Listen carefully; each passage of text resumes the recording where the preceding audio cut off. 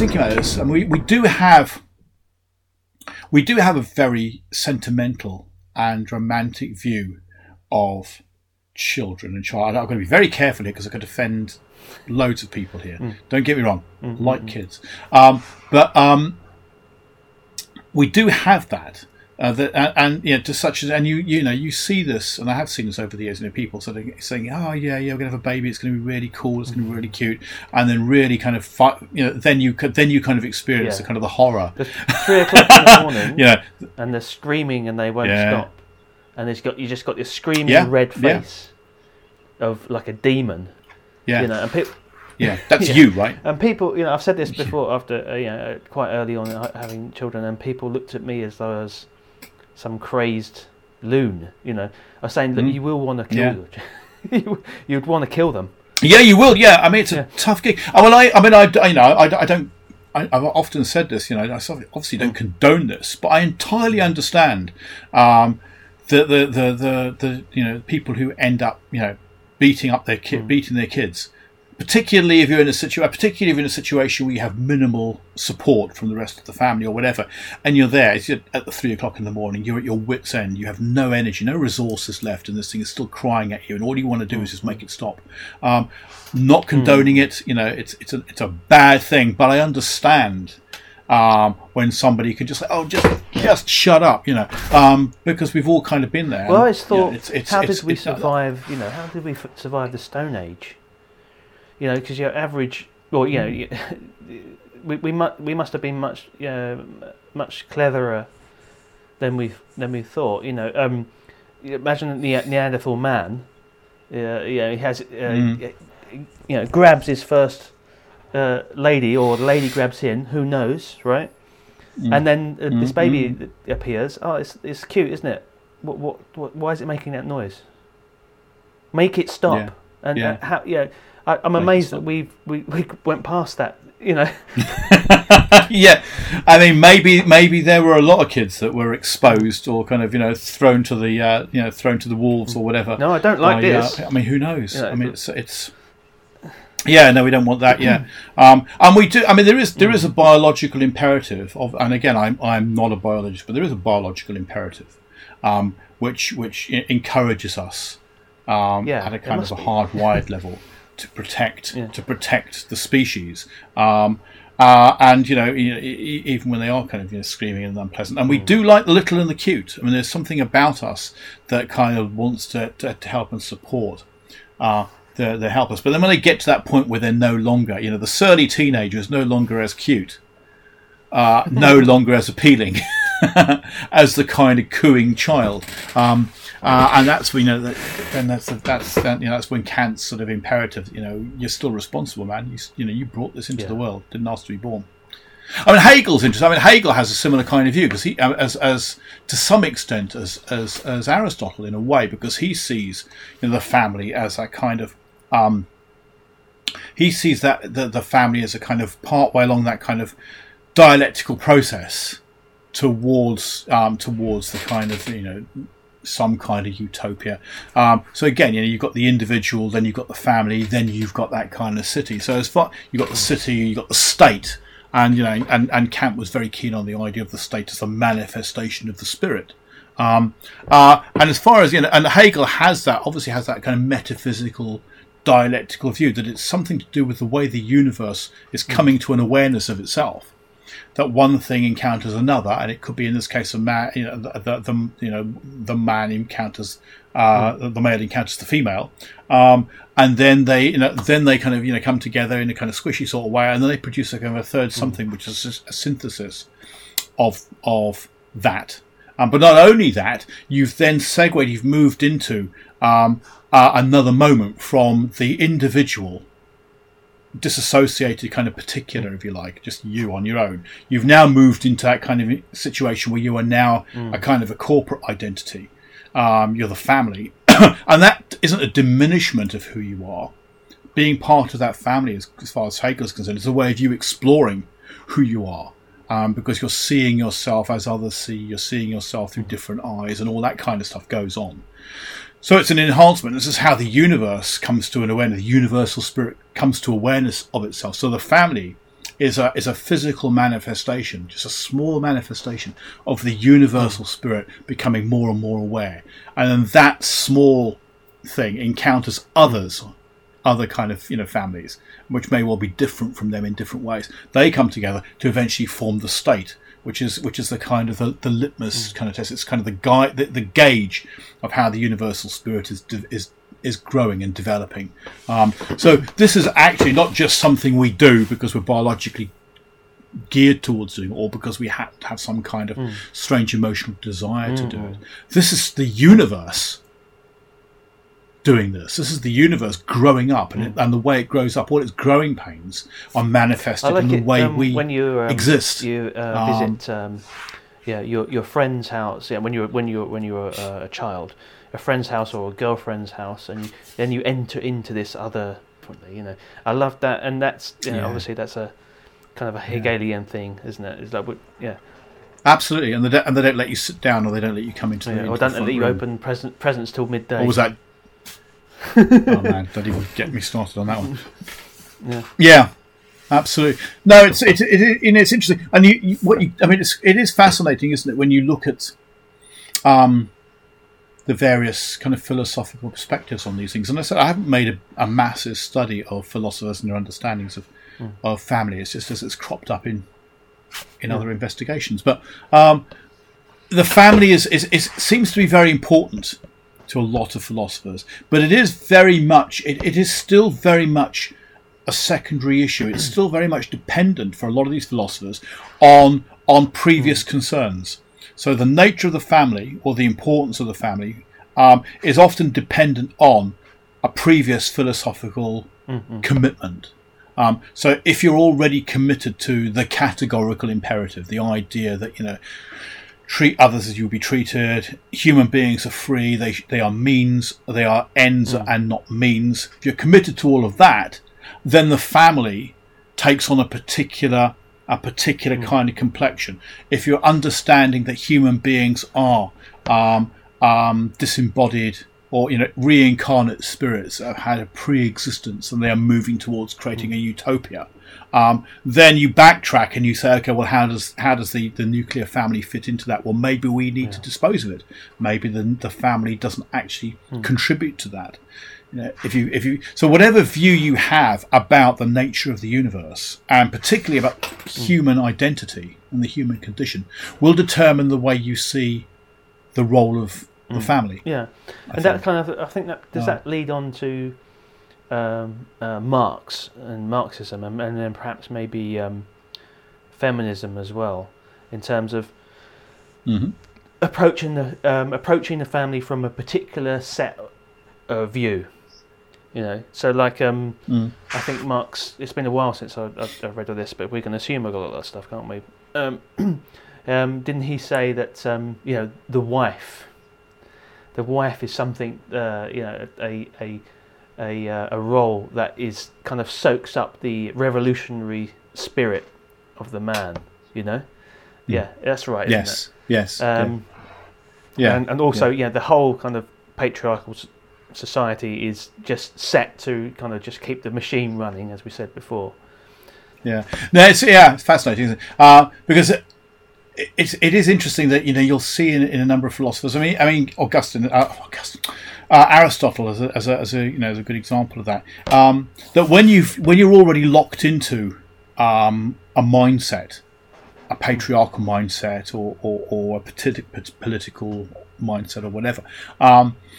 Then even when you're trying to say good things, even when you're trying to be positive, you end up making an arse of yourself, or you end up sounding bad. So, as I said before, you've got somebody like Aristotle saying, we've got this structure in the family where the man is the monarch, and his relationship. I think he says something. Oh, let me get this right. He says something about the relationship with the wife is kind of the relationship of is a kind of republican relationship, in the sense that there is a kind of a dialogue. Obviously, he still has the upper hand. He is still the governor, and the relationship he has with his children is a kind of hardcore kind of monarchical one, where you just tell them what to do, and they have to do it. But even when he's saying nice things about women, it's still just dreadfully patriarchal. So it's literally down to kind of, well, women are really good because, they can do the washing up really well, and they can do, they can do the child rearing really well, and they can do, they can do all these kind of things really well, and that's their role. And you just say, oh, you're just digging yourself a deeper hole here, buddy, and that still persists. That still persists where people who can't get their head round the kind of feminist agenda, and can't understand, why is it that women want anything else out of life? I mean, surely they've got they have a loving husband who will care for them. Well, if as soon as you say that, you automatically have missed the point, because the whole the feminist agenda is we don't it is nice to be in a loving relationship, but we don't need to be cared for and protected as if we were a junior member. But it's but you get these people, but you're being careful, you're being protected. Somebody's bringing the money into the house, they're putting food on the table for you. You get to keep a nice home. Why do you not want that? You say, well, yeah, but you're missing the structure of that relationship is fundamentally what's a question here. And it's a Wittgensteinian language game. If you're working inside that kind of patriarchal language game, that patriarchal social game, then you can say, yeah, that's great. I'm getting somebody bringing the money home. I don't have to go to work. I can spend all my time with my kids. That should be a wonderful thing. But it's the game that's being questioned, and the rules of the game that are being questioned here. Yes, like I remember one teacher saying before, I think it's like, was it politics, or it was about feminism, and she was saying, I'd love to, she was a woman, I'd love to have a wife. I think everybody should have a wife, meaning like, it doesn't matter if you're, gay or straight, whatever. Oh man, really? Oh dear. Yeah, I mean, it's, you do get, a lot of feminist critiques, of patriarchy actually focus on concerns about women participating in their own oppression, actually kind of not recognising the nature of the oppressive structures, and somehow feeling, what have I got to complain about? I'm quite comfortable here, and nobody's kind of nobody's beating me up, and everybody's been kind to me, and la la la la la. But it's kind of, as Kant as Kant will say, it's the limits on freedom that are at issue here, and it's the kind of the impact on your ability to define your own place in the world, rather than that place to have been defined for you, and those sorts of things that you have nobody. It's awful to have to have an established role. And to be said, well, that's your role, even if that role is one which on the face of it looks fairly comfortable. If it's not a role you want, and Plato would say, well, you suck it up. In fact, if it's the role that's best defined for you, then actually the more you lean into it, the more you'll begin to enjoy it, because that's how you're supposed to. But so there are, in the modern family, there are. I suppose we could kind of advertise them as roles. Who wants to take that on? Perhaps we do that. We do need some. We do need to keep the house, in order in all different ways. Economically, physically. Some food has to be cooked. Clothes have to be washed. So, and then also, to get the money, work has to be done. And so basically, what we're saying is that there needs to be roles and functions within this unit, and which is where Aristotle is at his strongest, because he's kind of saying, well, the family is a model of the way society, the way the city works. So there has to be, if you're talking about a unit that survives and has an ability to maintain itself in a satisfying way in the world, then people have to have roles, and these roles have to kind of work efficiently enough. And I think, and obviously, that's truism in a way. You can't kind of you can't just ignore that. there has to be the practicalities of survival. But the roles that one adopts, I guess we lean back on the traditions. That's the problem, isn't it? Because and we're talking about. I don't want to get into this because this is a whole new can of worms. But there's the whole question, whether the nuclear family is the best way to function, So there have been experiments, and there are traditions which rely very heavily on the extended family, where various members of the extended family are help to be responsible for the child rearing and for kind of the preparation of food and for bringing in resources and all that kind of stuff. And it's not just the kind of the husband, the wife, and the 2.4 So children. you talk about like communes. Yeah. Well, not just that. I mean, you've got the extended families where people used to kind of live. You used to live next door to your grandmother, and you might have your aunts. You might. I mean, I know in some countries it's perfectly normal to have various generations living all under one roof, and so you have a whole range of experiences, all kind of coming together to help to inform that family group. And children get to see their grandparents a lot and learn from them and their uncles and their aunts and all that kind of stuff. And the pressures don't just fall on one person. I can remember, I think it was it Berger and Luckman? Or was it Arthur Britton? One of those sociologists of the 70s, who I remember reading years ago, just talked about the pressures that the traditional nuclear family generates. That there are unrealistic expectations of the nuclear family, which is what creates the cracks and what creates all the kind of the anxieties and the problems, because no two people can provide everything that is required for human existence. No one person can satisfy, and we're not talking just sexually here, but no one person can satisfy all my particular needs and respond to all my particular kind of issues and desires and so on. It's just unreasonable. So everybody feels under pressure because I'm not getting all the things I need to satisfy my existence. So I'm feeling kind of fed up and down with it all. And then one's partner feels fed up because they feel they failed because they're not providing what they think they are, nor are they getting back what they want. And so that kind of binary relationship thing could be seen as being detrimental to the human condition. Because it's just making too many calls. It's putting too much pressure on the individual. I think it was Arthur Britton. He wrote a book on privatization, and he said, traditionally you had that kind of the breadwinner coming home from work, knackered, and drained from a hard day at the office or in the factory or whatever, and expecting his partner to be able to fix all that. He comes back in and he just collapses in front of the telly or whatever, and expects the wife to put food on the table, to engage him in conversation, to engage him sexually, to engage him in a whole range of different ways, as well as making sure that the environment is all kind of comfortable. Meanwhile, this poor woman has had a day of it, with child rearing and maintaining the house and all that kind of stuff, and so neither one of them is in a position to support each other effectively, and so it all goes tits up. Whereas the extended family, where you've got uncles and aunts and grandparents and stuff kicking around the house as well, there's an argument. Well, that takes the pressure off. You're not just seeing one face, and we're finding this, interestingly enough, during lockdown, the pandemic, where most of us are spending all our time with just one person. However lovely our one person might be, sometimes you think, oh God, I'd love to. I want to see a different face, or hear a different voice, or a different point of view, or just have a different social interaction. I think a lot of people are going to be are probably finding that now.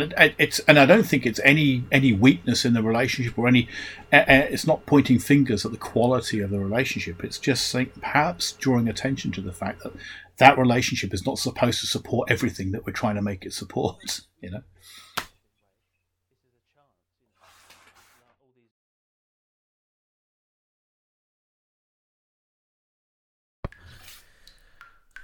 Hello, everybody. Dr. Mike here. As Danny has gone to sleep on the pile of blankets in his corner of the WTF bunker, I thought I'd take this opportunity to talk a little bit about just one or two of the problematic elements in families and the matrimonial relationship. I don't want to say this in front of Danny because he's a bit of a soppy romantic, and I didn't really want to upset him. We are very much used in our own culture, certainly in kind of Western culture, to the notion of romantic love being the kind of cornerstone of the family relationship. And of course, this is not altogether true, and certainly doesn't necessarily have to be the case. Certainly, pre-18th century, for example, there was a lot of emphasis on the matrimonial relationship and the family ties being based on economic concerns. We looked, for example, at Plato and Aristotle, both of whom, having different views of the family, still had this idea that the family, the purpose of the family was to serve a greater good. This wasn't necessarily something that was based on any kind of romantic attachment.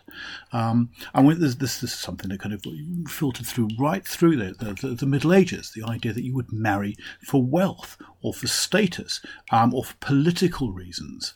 The idea that we would marry for love, for some sort of emotional payoff, was not necessarily the only way, even the primary way, of looking at the family ties. When we get into the Christian era, there's a huge kind of reorientation towards understanding family and matrimony as a way of perhaps legitimizing sexual activity.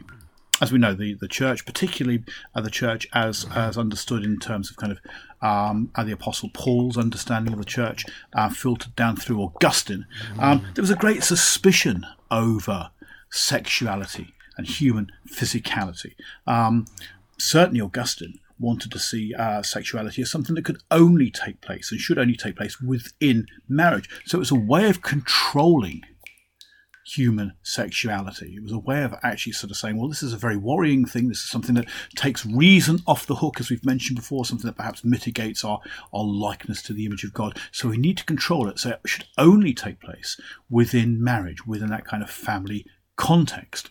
And this is something that the Christian tradition has generally built on since then. But it was a controlling thing. And again, it doesn't necessarily have to be the case. The same with monogamy and the like.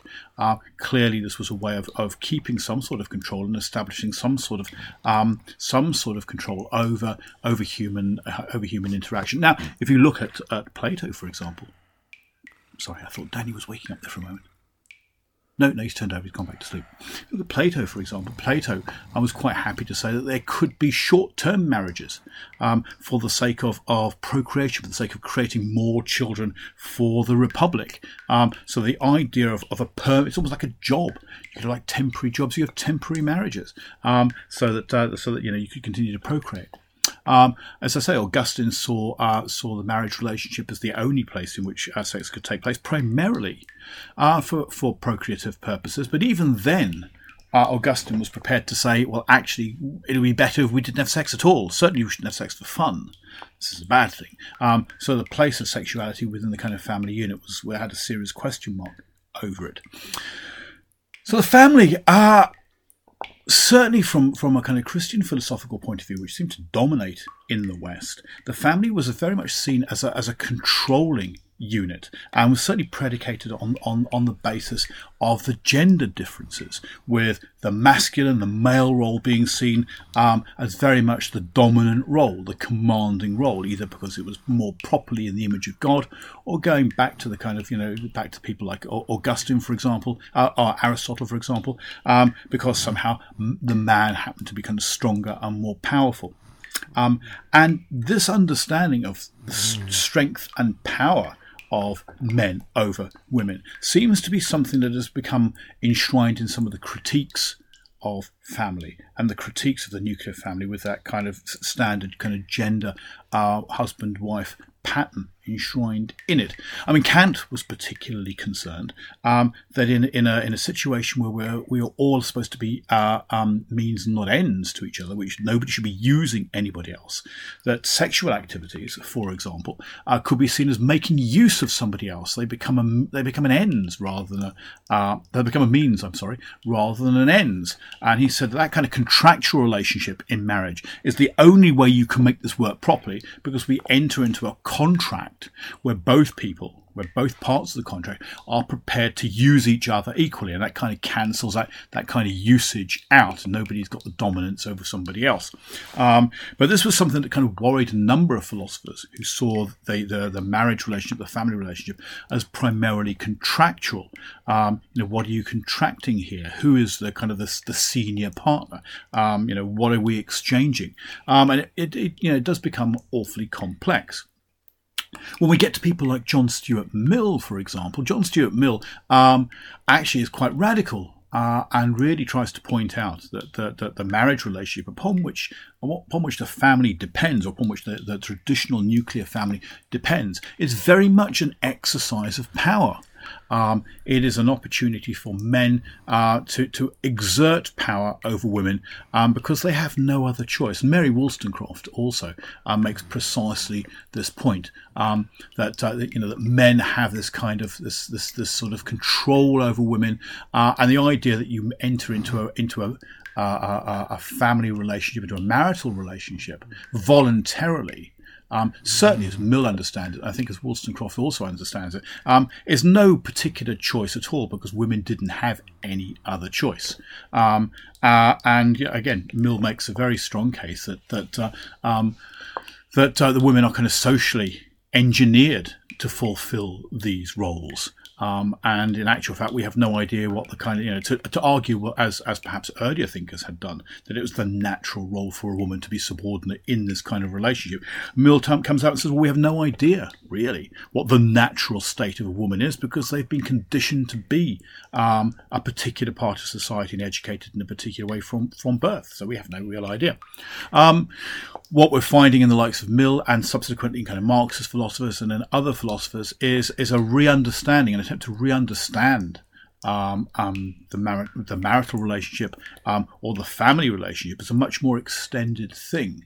And perhaps what we're talking about here is not a special kind of relation of dominance, but just a different model of relationality which involves friendship.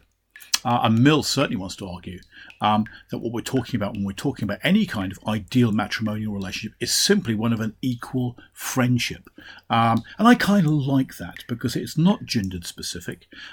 It's nothing to do with power. It's nothing to do with the kind of a coercion or contractual obligations. It's simply saying that two people, or if you want to be radical about this, and I'm just putting it out there, more than two people who happen to have generated a friendship, could be seen as either married or could be seen as a nucleus of some kind of family. And the idea of the kind of romantic nuclear family is not the be-all and end-all. Certainly we see in certain cultures, even today, a long-standing tradition of the arranged marriage. And I can remember when I first came across this as a very young teenager, it seemed like an odd thing. Because surely, again, having been brought up on a diet of kind of Disney and fairy tales, surely the idea is you're supposed to fall in love with somebody in a kind of romantic way and get carried away on horseback. Well, actually, I remember speaking to an Indian girl who was a student with me, and she said, "Well, actually, when I finish my studies, I will be a marriage will be arranged for me, and I welcome it." And I looked at her in a kind of quizzical way. She said, well, if you think about it, the arranged marriage is one that is being set up by my parents. I have, it's not an enforced marriage. It's an arranged one. So I have input. I have the option to kind of, discuss with my parents, to meet the person involved, and to come to a kind of decision about that. But it is something where my parents, who know me well and are concerned about my well-being and love me, and so on, these people will try and select somebody who might be right for me. How is that weaker? How is that poorer, she said, than randomly tripping over somebody in a club, looking at them through kind of, alcohol kind of, coloured spectacles, having a quick snog in the back room, and then suddenly deciding that you are each other's soulmates. I mean, is that any better a relationship, any better basis for a relationship than the arranged pattern? And it got me to thinking that actually made some kind of sense. We are so used to that kind of Disneyfication of romance and the kind of 19th century notion of romance where it has to engage our emotions that we kind of miss some of the other possible routes into forming relationships and the other possible routes into establishing families.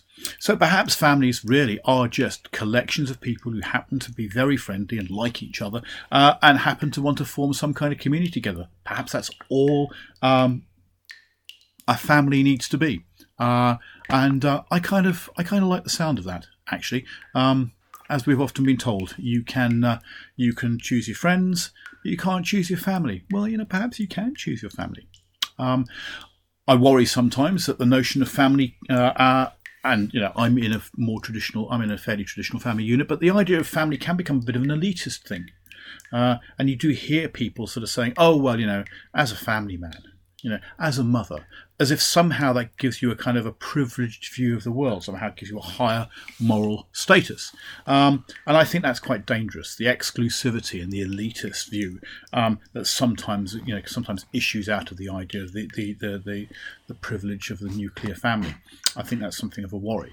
And I think we do need to have a much broader, more flexible understanding of the family based on an appreciation and a value of otherness, and a thoroughgoing understanding of human friendship and interaction at all sorts of levels. So, in a sense, your family is where you find it. Okay. I think Danny's waking up. He normally needs to go for a pee at this time of the evening. So I'll cut off there. But I just thought I'd share that with you. Yeah, all right, Danny. Yeah, I'll get you a drink of water. It's fine. Okay. Bye, everybody.